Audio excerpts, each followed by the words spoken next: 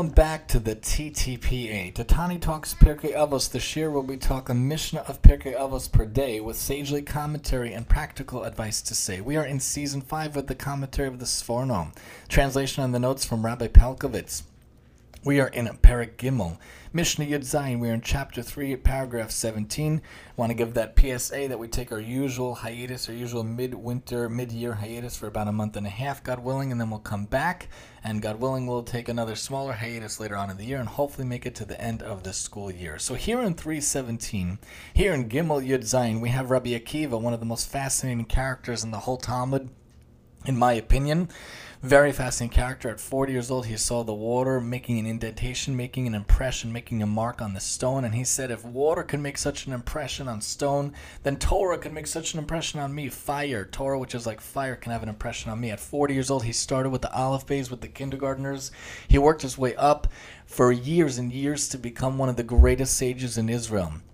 And they say he lived to 120. He taught Torah for many years. He lost 24,000 students, but then he rebuilt with 5 students. He was away from his wife for 24 years, learning, studying, analyzing, taking how hard he could to work on himself. Rabbi Akiva, fascinating character. So Rabbi Akiva teaches us, Rabbi Akiva Omer. Rabbi Akiva says, Chok v'kalos rosh, mockery and levity. Margilin es adam le'erva, accustom a person to immorality. Too much laughter, too much lightheadedness is not good in life. You have to have a little bit of a serious head on your shoulders. It's good to laugh. It's good to have a good time, but not all the time, not all the day, not throughout all of your days. There's a time and a place for everything. Koheles teaches us 8 l'rkod, 8 l'schok, 8 livkot. There's a time for everything, a time to dance, a time to be happy, a time to cry. There's always a time for everything, but if there's too much, it's too much in the way. Masora siag l'Torah. The Torah is a protective fence. The oral Torah is a protective fence around the Torah. Without the Talmud, without the Torah Shebaal Peh, which was written down by Rabbi Yehuda Nasi, Rabbi, and the Mishnah and the Gemara itself by Ravina and Ravashi, once it was in danger of being lost, that is really a protective fence for us. When we see what they tell us, the sages tell us how to go about going about the Torah, that really can protect us and give a fence around the Torah. We know about muksa. We want to avoid doing anything on Shabbos. Even touching the electrical item could lead to doing even more transgressions. We need protective fences around these things. Masro siag la'osher. Tithes are a protective fence for wealth. That the Torah says, Hashem says, the only time you could test me is with tzedakah. Aser to aser, the double language, aser b'shvil shetit asher. The Gemara teaches us, tithe in order that you become wealthy. Hashem says, why don't you test me and see if I don't open the storehouses of Shemayim if you tithe from your money to give to other people, to give to those around you. The only time we're allowed to metaphorically test Hashem. Tithes are a protective fence for wealth. Nidarim siag laprecious.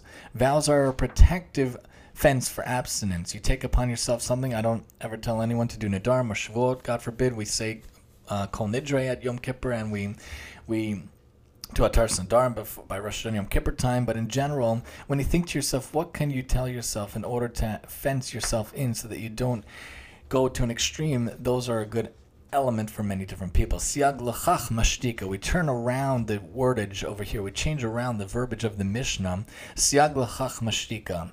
That it's better for a person to be silent. A protective fence for wisdom is silence. Better to be thought a fool than to open your mouth and actually be taught that you are a fool. Silence is really golden. We saw it in a different Mishnah also, that all my days, the sage said, I grew up amongst the Chachamim, and they said the best trait, the best quality, the best attribute was actually silence. So oftentimes if someone's rebuking you, someone's trying to rip on you, someone's trying to get you down, if you respond without responding, you're silent, or you respond in a soft-spoken way, that really tears them down, because a lot of times they're looking for a rise. They're looking for how to get you agitated, how to get you upset. These bullies, these narcissists, these people in life that try to put you down, if you don't respond, if you're silent, or if you respond in a soft-spoken way, that really could cut them down. It's really the best way. Silence really is golden, and that applies with spouse relationships, with kid relationships, with friend relationships, and especially with interactions with coworkers and bosses. The Sforno points out that Rabbi Akiva tells us that it is proper for man to consider and pay close attention to the principles of Zahirus, watchfulness, and Zerizis. and that's coming up in the future, but it also applies here, because when we're alacritus and we understand how to go about ourselves, how to be involved in our life, we realize if we're zealous and we know how to find protective fences around us, then we could avoid many different problems in life. So the Sforno also tells us that Rabbi Akiva first lists cautionary ways to ensure Zahira's watchfulness and Zeriza's zeal. He first states it's proper to guard against mockery and levity so as to protect one from immorality and to ensure the endurance of man's intellectual, philosophical powers and his good deeds as well as his wealth, which is a necessary vessel for them. He teaches us that we must zealously guard Torah by being careful of transmission, tradition. As our sages say, Asay simanos la Torah, make marks, mnemonic devices in the Torah, Shabbos points out in the Gemara. Through tithes, a person preserves his wealth. As our sages say, melach mamon chaser. To preserve your wealth, diminish it. That comes from Gemara Kesuvos. And as the prophet explains and exhorts us, in God's name, uvachanuni na bezos, put me to test with that, from Malachi. Vows are a protective fence for abstinence, and a protective fence for wisdom is silence. The Tana also teaches us that vows are a protective fence around a person, ensuring distancing oneself from transgression, as the verse in Psalms states, I have sworn and I fulfill it to keep your righteous judgments. Rabbi Akiva also teaches us that the way to protect oneself from forgetfulness and error in the pursuit of wisdom is silence, abstaining from unnecessary words and idle talk, for these divert a person's application and attention to wisdom, bringing him to false and erroneous thoughts. And the notes point out, the Sforno explains the common theme of Rabbi Akiva's 4 cautionary teachings or protective fences. It is not sufficient for a person to merely recognize the significance of Torah, the value of wealth, the necessity to distance oneself from sin, and the importance of wisdom. These valuable treasures must be guarded, be it through oral transmission, tithes, vows, or silence. Otherwise, these material, intellectual, and spiritual assets will be endangered. At the beginning of the commentary on this and the next mission, the Sforno speaks of 2 character traits, that of Zehirus and Zerizus, watchfulness and zeal.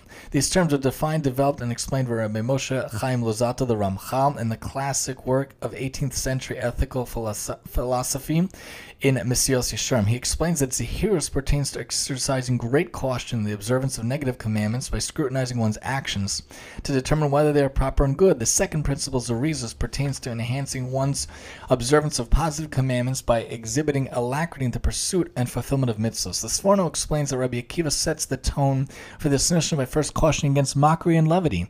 This kind of behavior hinders Zehirus and Zerizus. The absence of these 2 positive traits will induce a person to pay scant attention to the finer goals set forth in this Mishnah, namely the pursuit of Torah knowledge, material well-being, voluntary abstinence, and wisdom. Regarding simanos, making marks in the Torah, which the Sforno cites an example of tradition, the sages ascribe great importance to this practice in Shabbos 104, where the Talmud states make marks in the Torah so as to acquire it. Similarly, in Eruvin, sages teach us that the Torah cannot be acquired without marks. This is based on their reading of the verse Sima b'piem, place it in their mouths. Amended to read simana instead of sima. Do not read place in their mouths, but mark it for them as a means of introduction, which alludes to traditional teaching. So remember, in your life, avoid that mockery, avoid that lightheartedness, avoid the not caring about anything throughout all of your days. Understand that the Torah Sheba'al Peh, the Talmud, really gives us protective fences in our life. Understand that tithing, giving tzedakah, really is beneficial. Thinking how it could go our lives to avoid pitfalls in many areas, and understanding that silence is golden and one of the best things for us in our entire life. Join us next time as we talk about how beloved is man created in God's image here on the TTPA. And I'm your host, Tani.